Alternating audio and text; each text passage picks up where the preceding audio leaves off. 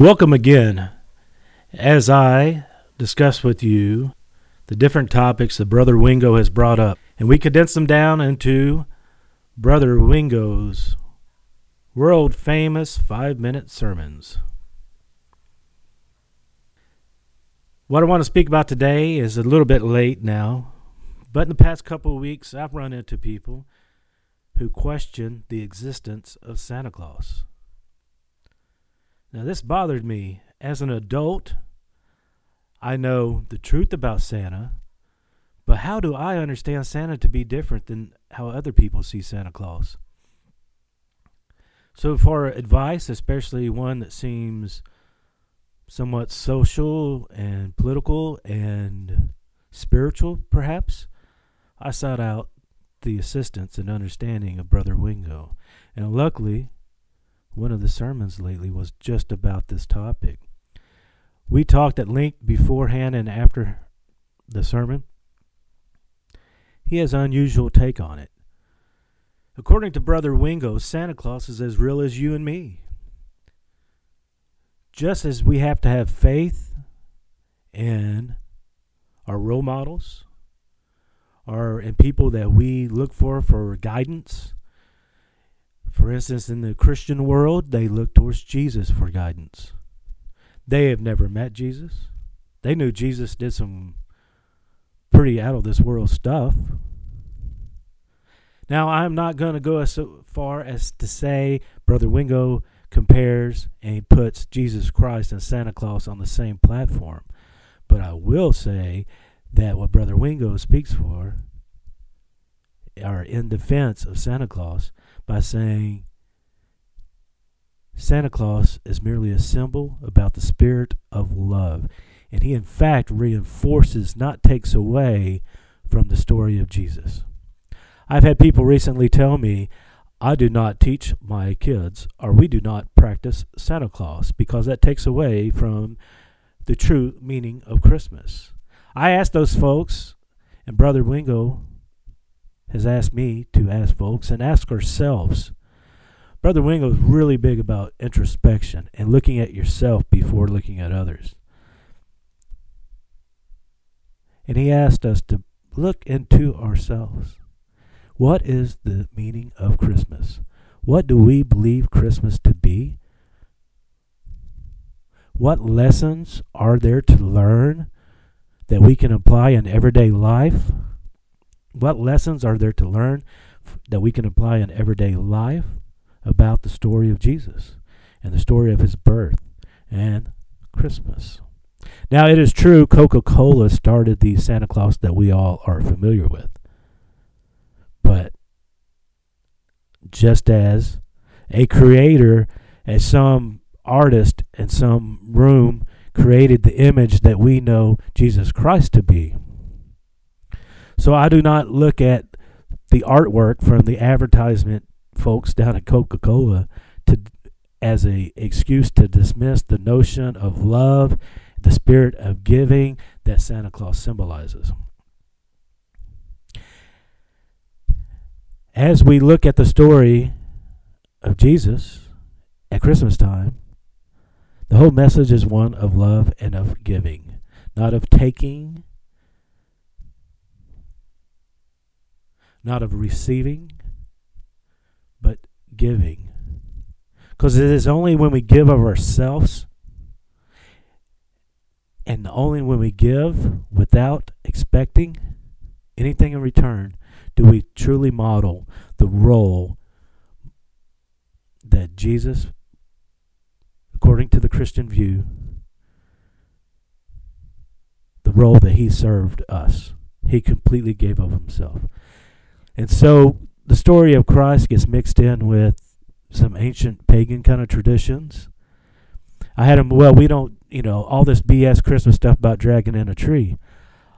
I believe that might have been Martin Luther, who understood that by molding ideas of the community with ideas of spirituality, we all might can reach a different position in thinking.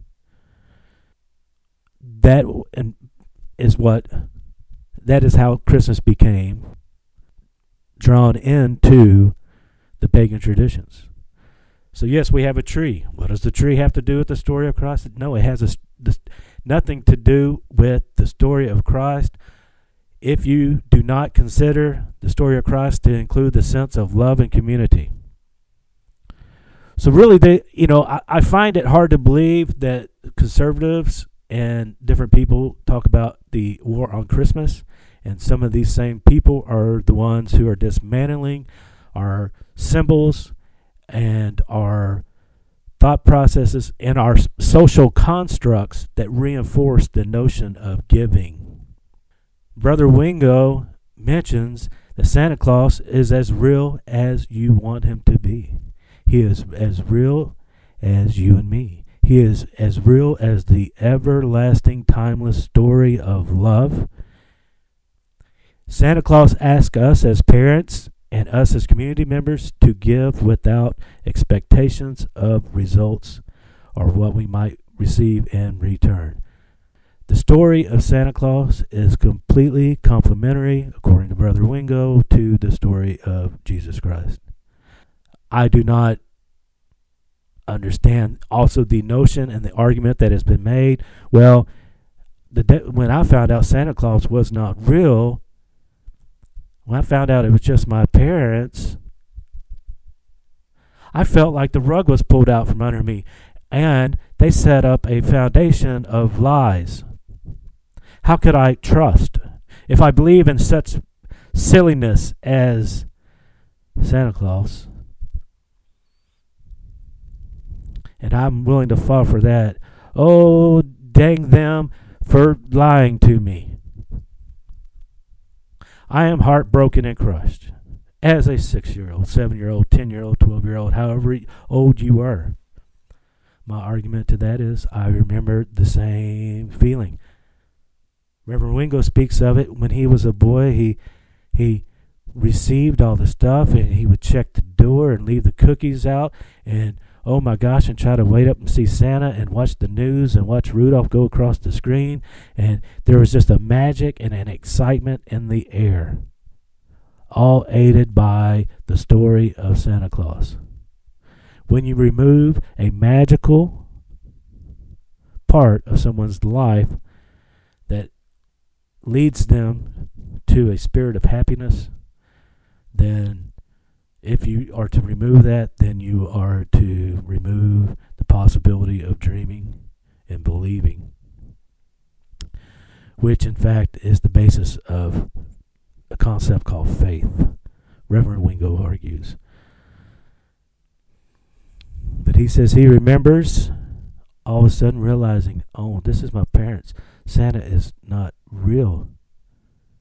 And as the years went on, every morning when he walked outside, he noticed there still was a magic in the air. And he realized that the story of Santa is not so much a story that is real or fake. It is a story of the magical aspect of the season. About how the lights seem to glow a little bit more, how the sun seems less penetrable, how a hug and a smile and a handshake will move through your body with a almost electric charge during that time of the season. Santa is symbolic of that feeling.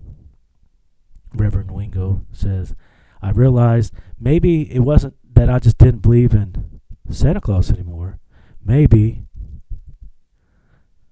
I never really understood Santa Claus until this age.